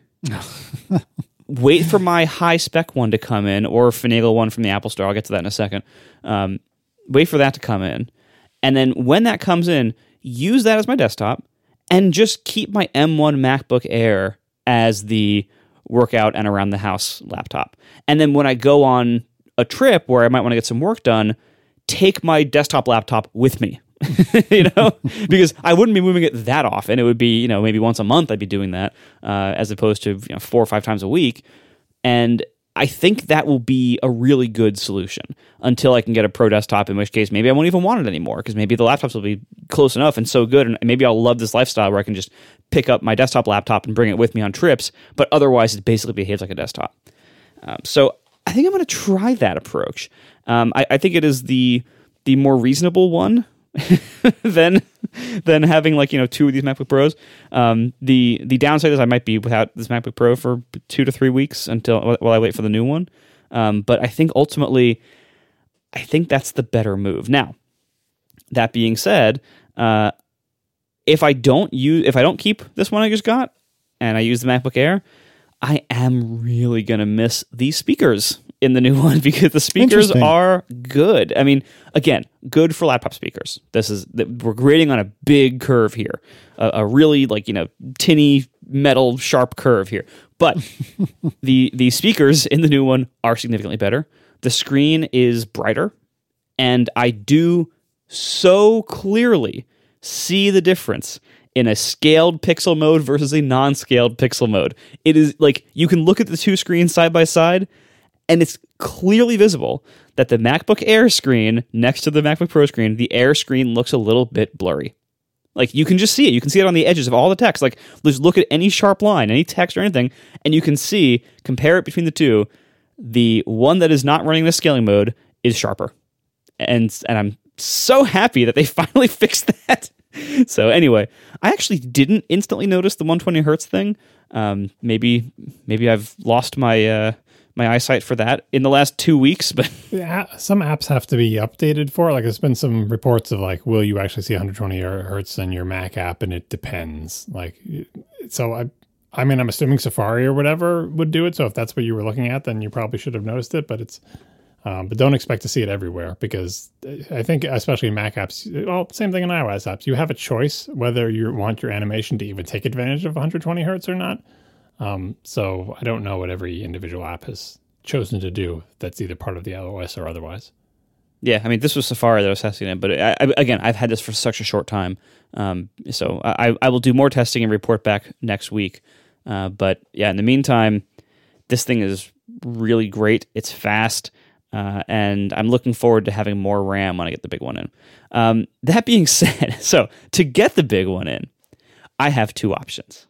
I can either wait up to another month for my order to come in, or I can go to an Apple store like tomorrow and get almost the exact spec I'm waiting for. Because as Casey mentioned, the stores are actually stocking two high-end configurations. If you want the M1 Max, top end CPU, 32 core, so top end CPU, and if you want 64 gigs of RAM, you can get the 14-inch with a 2 terabyte hard drive, or SSD, or the 16-inch with a 4 terabyte SSD. Those two configurations are widely being stocked in stores for same-day pickup. So if that's what you're looking for, you don't have to wait. You can go right into a store and buy it like almost any day. The downside is that what I wanted was a 14-inch top CPU, 64 gigs of RAM, and a 4 terabyte SSD, not a 2. Hey, it's me. Right. So the Casey computer, right? So if I want to do this, my options are either wait a month to get exactly what I want, or immediately get either what I want but too big of a laptop to get the 16-inch, or what I want but too small of an SSD. Now, I think I'd be most happiest with the too small of an SSD solution. And so I went today to, through my M1 Mac Mini, which itself is 2 terabytes also. Like I've been living on 2 terabytes for a year. It's been fine. It's been a little tight sometimes, but for the most part, I do okay. And then I occasionally run low on space and I have to go be responsible and clean stuff up. Today I decided, let me see how much I can clean stuff up exactly. Like how much could I live with here? Because one thing I wanted to find out is I keep my photos in order to save space on that 2 terabyte internal drive. I keep my Apple iCloud photo library on an external SSD that's just always connected. But if I'm going to have a desktop laptop, I don't want any external SSDs to be in use. I want to be able to just take it and not have to take any drives or disconnect them or eject them or anything. So I would probably move the external SSD storage to basically this Mac Mini being like a home server in a closet or something. And it could have the externals stay with it, and it could offer network shares. Fine. But I don't want my photo library to be served that way. That would be a little odd. So I want my photo library to be able to move locally onto the laptop. So I figured, well, how big is my photo library exactly? And could I actually fit all this on my laptop? How hard could it be, right? 2 terabytes is a lot of space. So I look at the external drive and my actual iCloud photo library, and it says it's 76 gigs. And I thought, that's less than I thought. And I currently had like 200 gigs free on the main drive. So I'm like, I could just move it back. Like, I don't actually need to have it external. I mean, it would leave me with only about 100 gigs free. That's a little tight. Let me see what else I can free up. So I launched one of these trusty disk space viewing apps to scan my drive and see where is all my space going exactly. And I've used many of these apps before. The one I typically use is called Space Gremlin, more specifically Space Gremlin Pro, because I like the way it presents the space better than the rest. I find it easier to find stuff and prune what you want to prune from it. But I also tried the same thing with, what's this called? Grand Perspective, which is, I think, even older, and I think it's open source. And so tried that, and when I scan my 2 terabyte drive with Space Gremlin Pro, I see my users directory, which is 700 gigs, miscellaneous app stuff, about 200 gigs free, and then I see restricted files, 900 gigs. What? And I thought, that's weird. Let me see. And I'm running it like in full like root read access mode. It should be able to see everything on the file system. Did you give it full disk access? I did. Full disk access and root. This is why you choose Grand Perspective, because what the heck is restrictive files? That's why I tried Grand Perspective. I thought, hey, maybe Space Gremlin hasn't been updated, recently for all this new crazy security stuff they're doing. Let me try Grand Perspective. So, Grand Perspective has a giant gray block that is about that size, and it says miscellaneous used space. Cool. This is like the gray other bar that I was just joking about in the iOS storage manager. So I decided, why don't I look at the actual built-in storage manager of the OS? Wait. Before you go to that, I would say one of the reasons I use Grand Perspective is if you see any block that you don't understand, you can right-click on it and just have it show you where that thing is in the Finder. Copy path. Slash. Cool.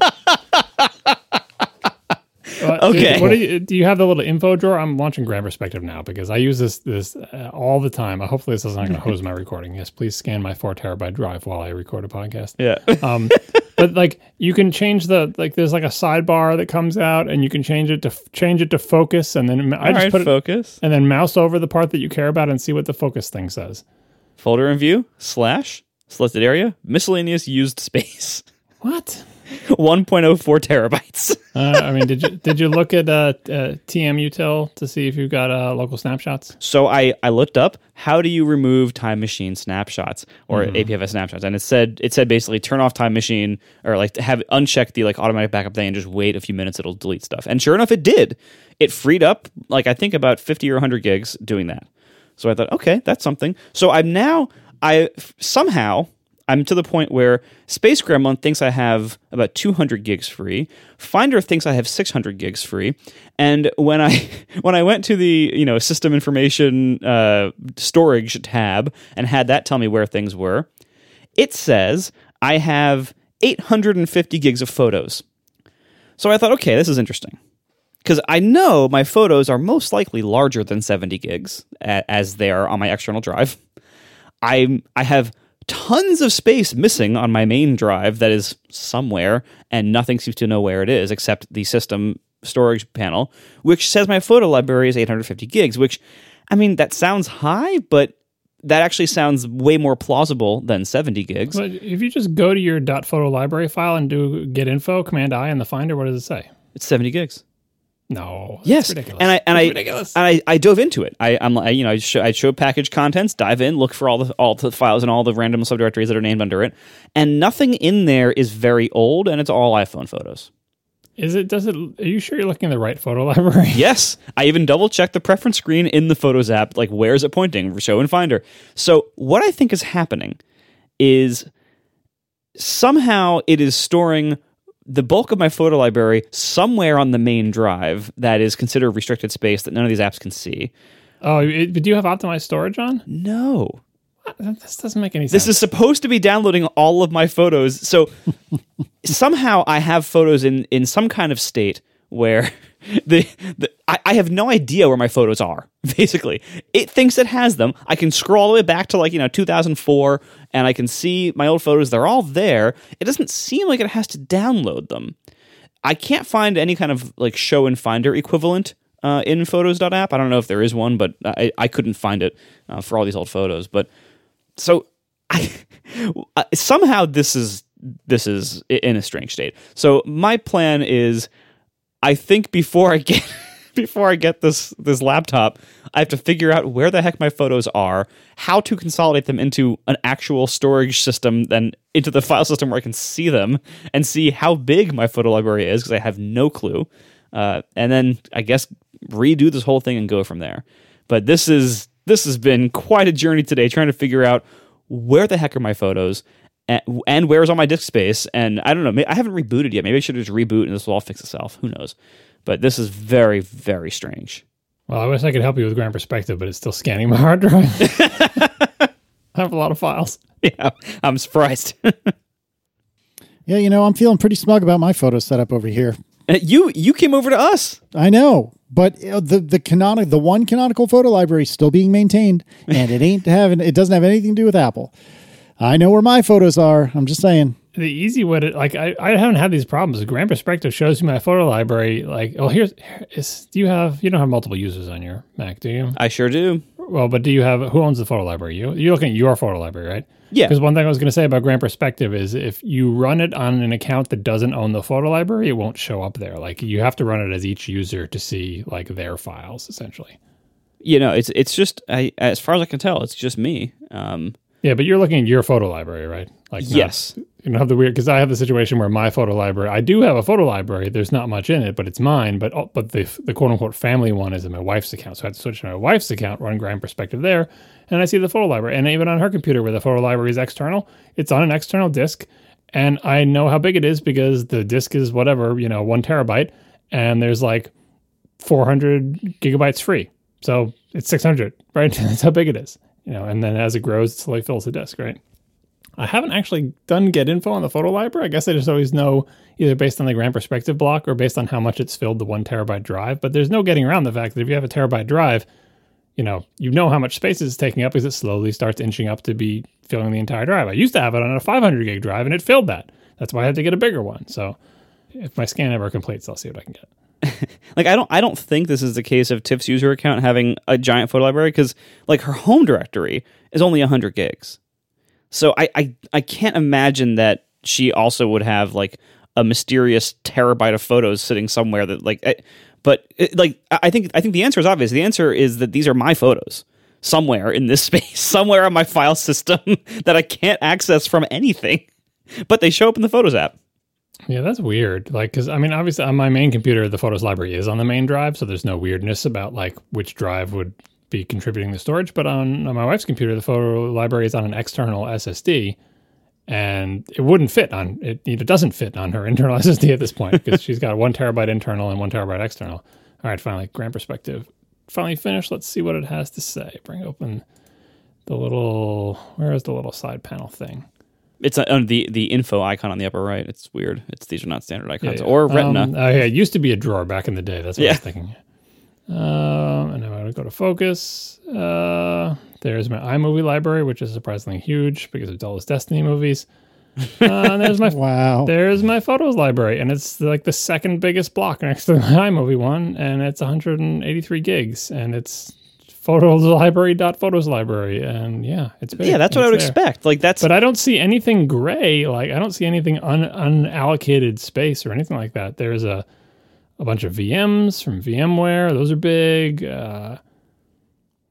Some streaming video files. Yeah, no, I look at this all the time because I'm forever like trying to clear out disk space because otherwise I would just fill it up. And I have never run into any surprises and never seen any block that it didn't explain what it was. Yeah, so this is this is yet another reason why I haven't spent a lot of time with a new MacBook Pro yet, because as I started figuring out stuff on my desktop, I'm like, wait, what's going on? Where are these photos? And like, now I'm running all these disk utility apps trying to figure out what the heck is going on. You should look at TMUtil though, because there are easier ways to deal with snapshots than TMUtil. Just look at the man page. All right, yeah. And also, if you could, for my edification, take a screenshot of you in focus mode, mousing over your mystery block in Grand Perspective, and like, I want to see the info window and the screenshot. Just take a full screen screenshot and put it in the Slack or something. We can move on after this. I thought that you would enjoy the frustrating aspect of this. Although I have to say, on my local hard drive, again, this is excluding the quote-unquote real photo library, just in my account, one of the largest growing blocks is this tiny little village of little tiny squares, and every single one of those little squares is a recorded podcast. And it just keeps getting bigger because I never delete them. Oh, you got to do it. That's one of the things I did today was like delete all of my old audio hijack recordings that are for already completed podcasts. And like when I record podcasts, I keep all the source files of like all the tracks and everything. I keep all those, but I show those up to the archive drive once I'm done with them. Like I compress them. I just have a basic shell script that compresses all the waves to FLAC and compresses the Logic project slightly in like a zip thing, and then just shoves it off into the archive drive. So this I don't have a computer full of podcasts. Like, it's what you'd expect, from a developer who has a lot of fish. So it's like, there's my biggest folders are like library developer. And then, music, iTunes Media, music fish, which is 163 gigs of fish. But otherwise... My word. Hey, it's all I listen to, well, most of the time. So anyway, hopefully I will have some answers for this at some point soon. I hope to figure out where my mysterious terabyte of storage has gone and also where my photos are stored. Hopefully it's the same answer. So I have some questions about your laptop while you take these screenshots. I know you've only had it for a short period of time, but how did you feel about the sort of the physical reality of the thing in terms of handling it, carrying it, picking it up, putting it down, like the hinge, all the different pieces? How does it feel? It feels dense and great. So I would say, compared to the MacBook Air, the M1 MacBook Air that I have sitting right next to it, it is clearly heavier and more substantial. That is not necessarily in a bad way. It's a beefier computer. It is not as bigger, or not as much bigger, or as much heavier as you would expect it to be compared to the MacBook Air. Like the MacBook Air definitely looks like the slimmed down older version of it, but it's in the same size class. And so if you are comfortable carrying an Air or a 13-inch Pro, I think you'll be comfortable carrying the 14-inch Pro as well. It's fine in that regard. It looks at a quick glance just like the 13-inch Pro always had, or not always, but more recently has. So that being said, I am not at all tempted for the 16 because as I feel this and as I handle this, I think this is great. I don't want it to be bigger. So it is great for what I want. The reviews so far that have come out and the very few like teardowns that have come out so far, it seems like you don't really get much else with the 16, with the exception of obviously the more screen space, the bigger battery, which are both things that I don't think I would need it for the context in which I'd be using it. And also then this high power mode, where it basically runs the fans at an audible level constantly, so you can do like all your 8K ProRes color grading and stuff, none of which I will ever do while I have this computer. So it seems like what the 16-inch offers is a lot of value for people whose needs are very different from mine. And for my needs, I think the 14 is great. So I'm going to, I think, stick with the 14-inch size. The only thing that, I guess the 16 might also be better on the speakers front. Through a wonderful fluke of shipping, I will actually have TIFF's new 16 tomorrow. Because in the opposite of what happened to Casey, TIFF's 16-inch went from the estimated shipping time of next week to delivered. Just today, it got delivered. So this is what I'm talking about, where like, if you try to do a speculative order and feel comfortable, like I don't have to worry about canceling that for another week. No, it might come tomorrow. Exactly. So it's like it never even entered like preparing to ship or shipped status. It went straight from ships November 4th to 9th or whatever to delivered. So sorry, Casey. Mm-hmm. So how does the lid feel? Like in the pictures, the screen lid looks thicker. Does it feel any thicker, or is it just kind of like blunt edges but otherwise pretty thin? It feels thicker than the MacBook Air, and I don't know if it actually is, or if it's just the curvature on the edge is not really there anymore. But it is actually way easier to open one-handed. The MacBook Air, it's so like the bottom of the MacBook Air is so light, you got to kind of hold your hand in a certain way to be able to lift it up one-handed without having the bottom come up a little bit. And the new 14-inch does not have that problem at all.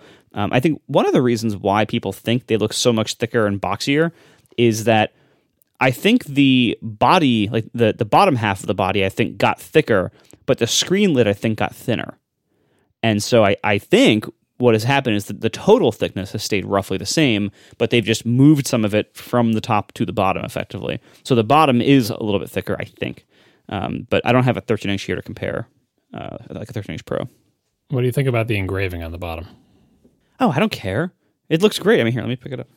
Do you ever touch it? Does your finger ever run across it, or is it just not in a touchable area?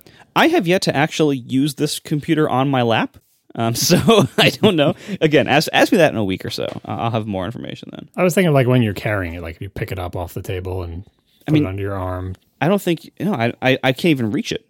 Like unless I'd have to be holding it in a really weird way to actually touch the middle logo, because like I'm holding it on the edge. And I think my final physical question thing, have you heard the fans yet? Not at all, no. I wish they had changed the feeling of the vents on your fingers on the side, they do feel a little sharp, just like the 2016 and forward models have always felt this way. Like when you pick it up, you feel those side vents, and they kind of dig into your fingers in a slightly unpleasant way. So I do wish they had changed that now that I'm handling it and stuff, but otherwise, that's a pretty minor issue. Yeah, I noted that when I saw a bunch of YouTube videos about them, like, oh, those side slots, because the people you handling them on YouTube videos, like, oh, those slots are still there. Of course they have to be. The air has to come in from somewhere. I just, like, in Apple's product shots, they don't really ever show you a shot that emphasizes or highlights them. But if you see one in real life and someone rotates it around, you see these huge slots inside. It's a shame to hear that they're a little bit sharp, because it feels like, there's no reason, especially since they're so sort of subtle and not in your face. It's not like a design element to make the sharp edges, or just rounded them over more, because I don't know, why not? It's a little bit more comfortable that way. Yeah, I don't know. I mean, again, it isn't a big deal, and it's not any worse than the outgoing models were. Yeah. And so in terms of using the thing, what do you think of the notch in your brief time with it? I still only have the stock wallpaper that came configured on it because I couldn't migrate my stuff over, as we said. And stock wallpaper, that middle area is a very dark navy blue. It's almost black. And so with the wallpaper, I really don't see the notch. But as I was using the computer, I would occasionally, have light colored content in the vicinity of it or whatever. And I really just didn't notice it at all. I honestly haven't noticed it once while using it. Like I just had to double check. It is definitely there. but I really don't notice it. So on the topic of the notch, The Verge had a story. It was highlighting a couple of tweets that I was originally going to put in the show notes, but now we'll just put the story in there. It was Quinn Nelson pointing out some strange behavior with the notch. The first is that, and I'm surprised more people have tried this, so if you, I don't know if this requires holding the mouse button down, because people don't do that anymore, but very old school Mac users will remember at a time when if you wanted to use a menu from the menu bar at the top of the screen on the Mac, the way you would do it is you bring your cursor up to the word file, you would click the mouse button and hold it down, and then you would move down to the item you wanted, like save or something, and then you would release, and save would activate. And that was the only way to use a menu with the mouse on the Mac for many, many, many years. Of course, Windows came along and used a different approach. In Windows, you would go up to the word file, put your pointer on it, you would click, mouse button down, mouse button up, you would just click, and then the file menu would display itself, and the file menu would stay on the screen, and then you would move the cursor down to save, and you would click again, and it would do save. The philosophy behind that in the original days of the Mac is if you get into a situation where, the Mac was introduced into a world where no one even knew what the heck a mouse was. It came with a tutorial about how to use a mouse. That was a very important part of using the product. This is called a mouse, and when you move it, you see the cursor. They had to explain that. There was on-screen tutorials for it. It was in the manual. It was the first thing you needed to learn, right? And so to throw a computer in front of people and have it behave the Windows way, where you would click the file menu and the menu would display, now you've got this menu displayed, but your cursor is free. So you might go off and try to do something else, but you're the file menu is stuck down. It's like a mode, but you'd go off and do something else, but the file menu would be there, and you'd click somewhere else, and that click would essentially, if you're lucky, deactivate the file menu, but maybe not go through to the thing that you clicked on, because that click was just the clicking outside the file menu thing, right? So anyway, the reason the Mac worked that way was because it was one operation: click, hold down, go to the thing you want, and release. And there were no modes and no sort of getting stuck in a position, which made perfect sense for the original day of the Mac. But obviously when Windows did it the Windows way, everyone got used to it. Eventually Apple adopted it because the world didn't need to learn how to use a mouse and wasn't afraid of getting the menu stuck down and not knowing what to do. And so that's the way they did it. So this is a long-winded way to say, with the notch, if you have a series of menus that span the notch, like some of your menus are on the right side of the notch, but most of them are on the left, if you activate the menu on your Mac by holding down the mouse button or even just clicking, and the menu bar is active, and you just move your mouse to the right, you go, file, edit, whatever, and you keep moving to the right, apparently the mouse cursor will teleport around the notch when you get to the last menu that is to the left of the notch, and you go to the right, rather than the cursor hiding under the notch, which is what it would do if you were just mousing. Because you are in, I am currently highlighting menu items, again, either holding the mouse button down or clicking and being in that mode, the mouse cursor will teleport to the other side of the notch, and immediately you move one pixel and it hops to the other side, and now you're on the next menu. So it preserves sort of the muscle memory of, mousing through the menus if that's what you wanted to do. And that you'll see that in the video. which I think is a good behavior. Another thing you'll see in the video is that the menu bar icons, the menu extras, the little icons that appear on the right side of your menu bar, those things have no idea the notch exists, which is bad. Now, it takes some amount of effort, or being Casey, to get enough menu bar icons stop. to get enough menu bar icons to reach the notch. Because remember, the notch is dead center in the screen. So you have to build up quite a conga line of icons to reach the notch. But if you do, those menu bar icons will apparently just display underneath the notch. And you can use them. You can put your mouse cursor underneath the notch and blindly find whatever menu extra icon is under there and click it, and it will display a menu out from under the notch. That's not good behavior. That seems like a bug. They should work on that. And I mean, what it should do is that those menu extras that are basically controlled by the system, more or less, of how they're laid out, should have an awareness of notch just like the menus do, and that should do the sort of same teleporting thing. And then the final thing that Quinn quote unquote discovered is that if you have lots of menus, like you have an app with tons of regular menus, they will just overwrite and push away the menu bar icons. That is not a new behavior. They'll do that today in any computer with or without a notch. In a contest between those icons and the menus always win. And they don't win in a graceful way. It's not like your icons get truncated or you scroll or there's a sub menu. They just disappear. So a couple of things software packages to deal with that. Obviously, there's Bartender, and what is the other one called? Vanilla, maybe? Is that the one that does the same thing as Bartender, but it's cheaper? Yep. Mm-hmm. Mm-hmm. Yeah, anyway, those are two apps that you can use that will let you sort of compress your own menu bar icons down to a smaller size while still being able to get out of all of them. And as for the notch, there are two applications to make it less prominent. One is called Denotchifier, from the same person who made Boring Old Menu Bar.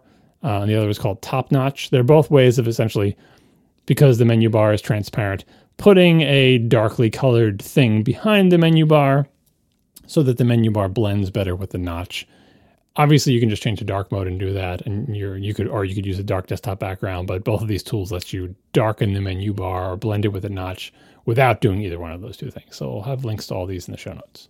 I would suggest, if listeners, if you get one of these machines, I would suggest, instead of rushing to install one of these notch hiding utilities the second you get the machine, try using it for a few days first. Because I think you'll probably find that, actually, you don't actually care. You don't actually notice it in practice. So just try it, try it the way it's designed first. Because again, I think these machine or these apps are jumping to solve a problem that people think they have. But I think once you get these machines, you'll quickly realize you don't actually have this problem. I have a lot more questions about the notch, in terms of how does it behave if you turn on auto menu bar hiding. I'm assuming the menu, that space is still preserved and the menu bar just slides down into it. The various, how it behaves with different apps that know about the notch versus ones that don't, and that compatibility check box and get info. And there's lots of nuances to the behavior. This is just one example of the menu icons not being notch savvy yet. And I bet there are lots of other weird edge cases like that where you could lose things under the notch, which is a shame, but the notch is young. I'm sure we'll figure it out. Thanks to our sponsors this week, Memberful, Earnest, and Lutron Caseta. And thank you to our members who support us directly. You can join at atp.fm/join. We will talk to you next week. Now the show is over. They didn't even mean to begin, 'cause it was accidental. Oh, it was accidental. John didn't do any research. Marco and Casey wouldn't let him, 'cause it was accidental. Oh, it was accidental. And you can find the show notes at atp.fm. And if you're into Twitter, you can follow them at CASEYLISS. So that's Casey Liss, MARCOARMENT, Marco Arment, SIRAC, USA Syracuse. It's accidental. They didn't mean to. Accidental. Tech podcast so long.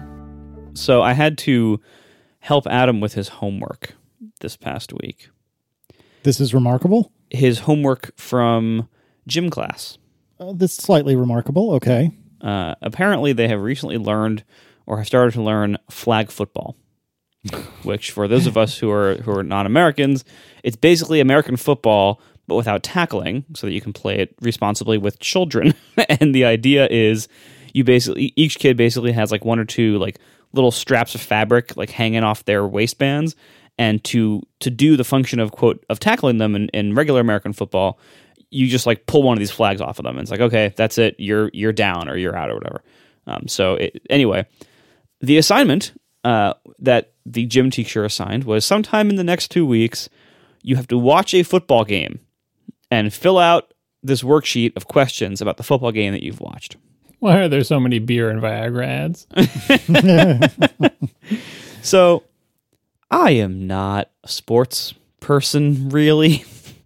I know the rules of the games enough to watch them and know what's going on, but I don't care about the games, and I don't care about any of the teams or the players, and that's why I'm not into sports. I respect them as games, but I just don't care, and therefore don't watch them. So, I don't have cable TV. And so at first I'm like, all right. At first I thought, I'm like, oh no, what if I just like go on YouTube and find video of an old game? So I'm like, does it have to be a current football game, or can it be any football game? And you should have found is this probably wouldn't qualify for the homework, but have you ever watched, even Marco must know this, do you know NFL Films? Am I getting the name right, Casey? Yes, I believe so. Old grainy film footage with this one guy's voice narrating over where he says, and this was the greatest game you've ever seen, and they're great. They're amazing. They're basically the football equivalent of, oh God, what's his name? Chat room. Warren Miller. There we go. You didn't even need it. They're the football equivalent of Warren Miller ski films. They're not an actual game. It is someone doing a voiceover of a summary of a dramatic thing that happened. But even if you hate football, they are so amazing. NFL Films, I think, is what they're called. Check it out. Well, I didn't know about that. But anyway. You could have called either one of us. You could have called Uncle Casey, who has season tickets to a university football team's games. And you could have called me up, but you didn't. So what did you do instead? So first we were at we were at a restaurant one night, and I asked the bartender, I'm like, hey, when is football on?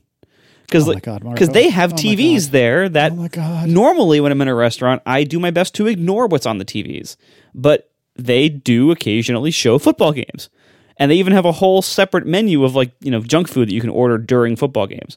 So I thought, all right, when are the games on? And they said Sundays at 1. Great, okay.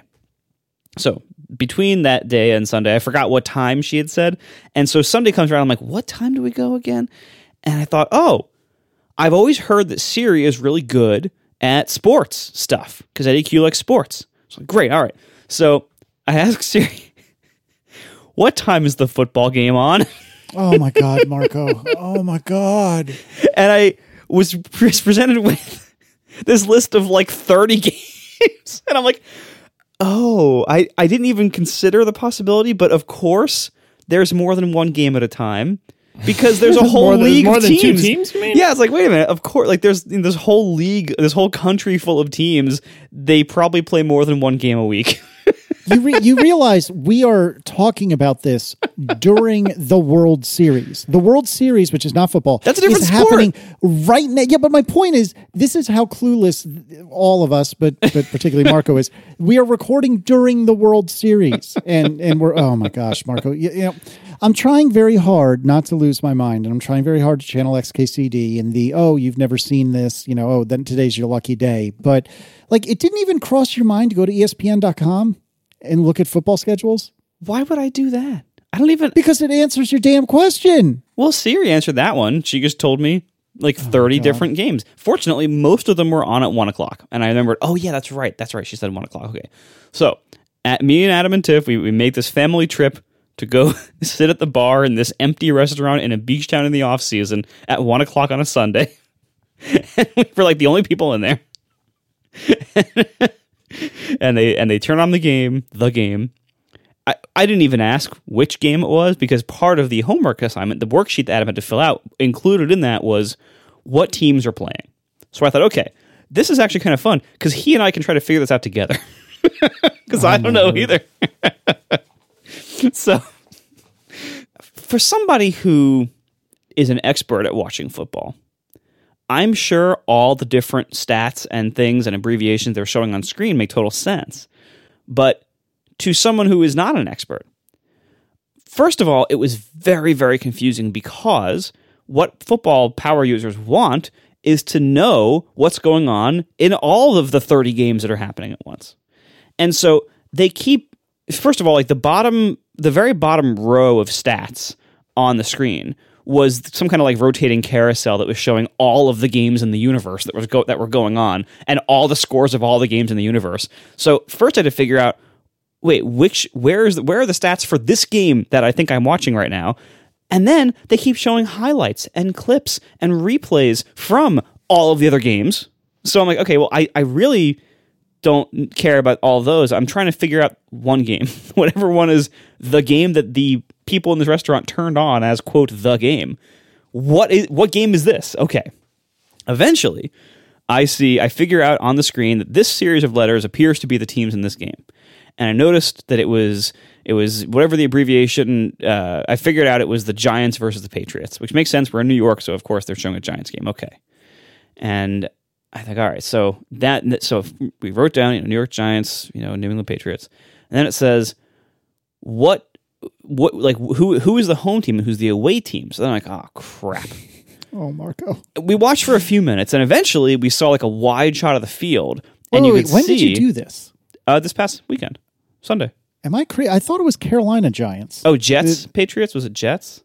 Oh, God, I hope not for your sake. Who's green and white? Yes, it's Jets. Oh, my God. All the Giants fans are crying now. You can't tell the difference between the Giants and the Jets. I am crying. I am a Giants fan.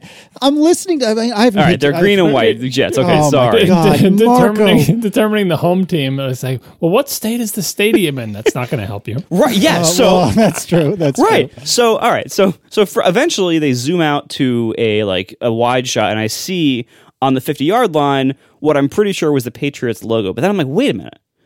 They superimpose so much stuff on the video stream. Good. It's that your tech angle is helping you out here. Not everything you see on that screen is real. Right. I'm like, I know they're superimposing the line of scrimmage, and then whatever the 10 yards after that line is called. I know they're superimposing that. I'm sure they're probably superimposing some of the ads on the side or whatever. So I'm like, I don't know. Maybe that logo is superimposed. I don't know. The ball is CG too. It might be the glowing puck in the NHL. Yeah. Right. That's not been a thing for a long time, I believe. But yes, I'm with you. I mean, at this point, it wouldn't surprise me, right?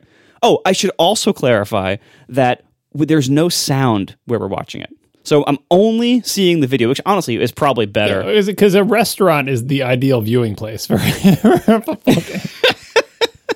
Yeah. Did it have subtitles on as well? No. It was just video, no subtitles. But look, I mean, because how the hell would I have watched it? What would I have put? I'm not going to buy some streaming service to watch one game for my kid to fill out a worksheet. Just download the NFL app for the Apple TV, pay for a month of it, and watch a game. No, it's not that simple with the NFL because the NFL hates people. Yeah, it's never that simple. It's never that simple with any of this crap. That's why. Can't you just buy the NFL one and pay for it? I thought the NFL was the one that was simple. It was not like local blackouts like the stupid baseball teams. No. Remember? No, because this is when Lex had put up a post years ago about how you can get a foreign... like an overseas DNS server such that when you go to pay the NFL, it thinks, oh, you're European, so I'll totally take your money. Because if you try to pay the NFL in the States, they're like, get DirecTV, because otherwise pound sand. I didn't. See, this is why. You guys still can't figure it out. We're like 2 minutes after you asked the question. I absolutely know the answer. You just didn't come to me. In the time it took you to argue with each other about how I could have watched it, I could have ridden my bike to this restaurant. No. We're not arguing. I am educating John. I would say that I had heard that NFL was the league that was more savvy about this stuff and didn't have the stupid local TV rights and blackout things that like the baseball has, but I guess it's still screwed up in its own way. Yeah, so I knew that there was a bunch of crap to deal with how the heck you even go about watching sports. So I'm like, all right, let me just outsource that to a place that I know broadcast them, and then I can at least have a good sandwich while I'm watching the game.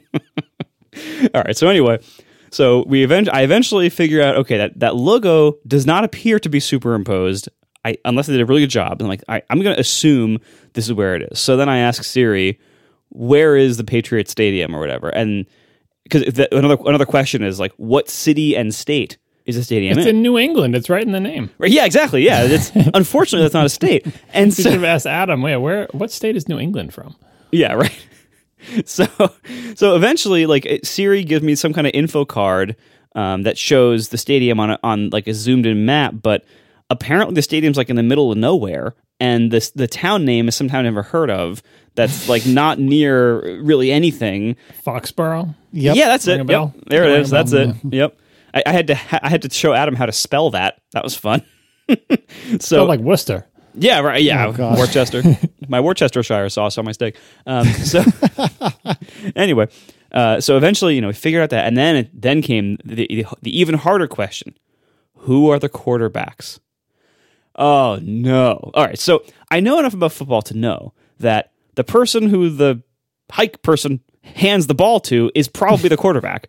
Marco. But they Marco. pass this information to the quarterback, and then I'm like, wait a minute, who is that? I also know that teams might have multiple quarterbacks, and maybe the person who's normally the quarterback wasn't playing this game, or maybe they pulled them out early or something. I don't know. So we're like, all right, first we have to wait for each team to get the ball to figure out who the quarterback is currently playing, and then we have to like wait for a clear shot of the back of their shirt so we can see their number and their name. It's because you didn't have the audio on. If you had the audio on, all they're going to do is talk about the quarterback and what he did or didn't do on that last play.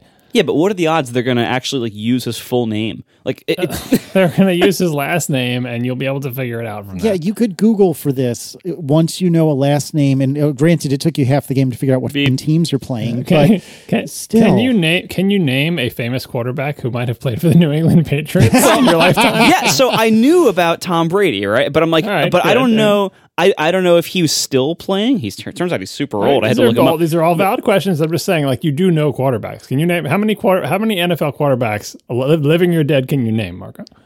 Dan Marino from Ace Ventura. Pretty good. Yeah. Miami Dolphins, right? Yeah, Okay. yeah. Is that it? Tom Brady and Dan Marino. That might be it. When do I need to know this? You've heard of Joe Montana, right? Oh, I've only from like the video game series. Was John Madden ever a quarterback or just a commentator?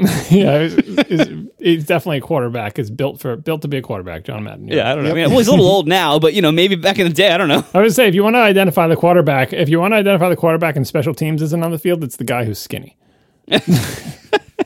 Anyway, so we went through this exercise first, like, figuring out, oh, look, here's number, 10 or whatever appears to be the quarterback on this team. Let's look up the roster, figure out who the heck that is, because we couldn't get a shot of his last name on his shirt yet. And then eventually you look up, oh, and then you see the last name, you confirm it and everything.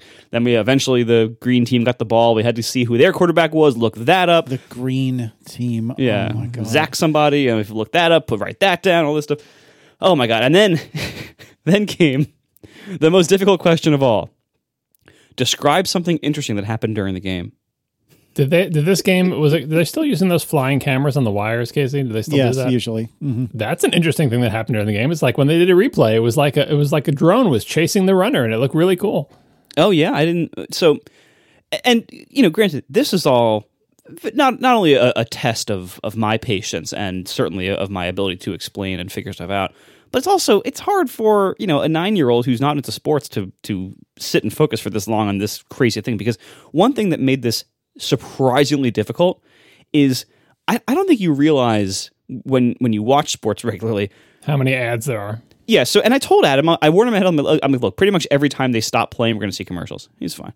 But it was very hard to explain what's going on or even to understand what's going on because they're constantly cutting to replays and highlights and other games.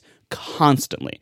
And so the actual shot duration of each shot you get of the actual game as it's live is so short compared to all of the replays and cuts and quick and like there's so much going on. It was very hard for me to explain to him what was going on as it happened because they kept cutting away and showing other stuff, and it was hard for him to understand, like, well, what is happening versus what's a replay, what is the game versus what is some other game, like it, and then commercials cut in. Like, it was manic trying to watch this broadcast. Like, in many ways, I think it would have been easier to just go to a game and watch in the stadium, with the exception of you wouldn't get those wonderful line overlays, which I think do make it easier to understand what's going on. But other than that, like, it was very difficult to understand this. Like, and at one point he even asked, he's like, So, they just go back and forth on the field over and over again. Like, isn't that kind of boring? Like, what's the point?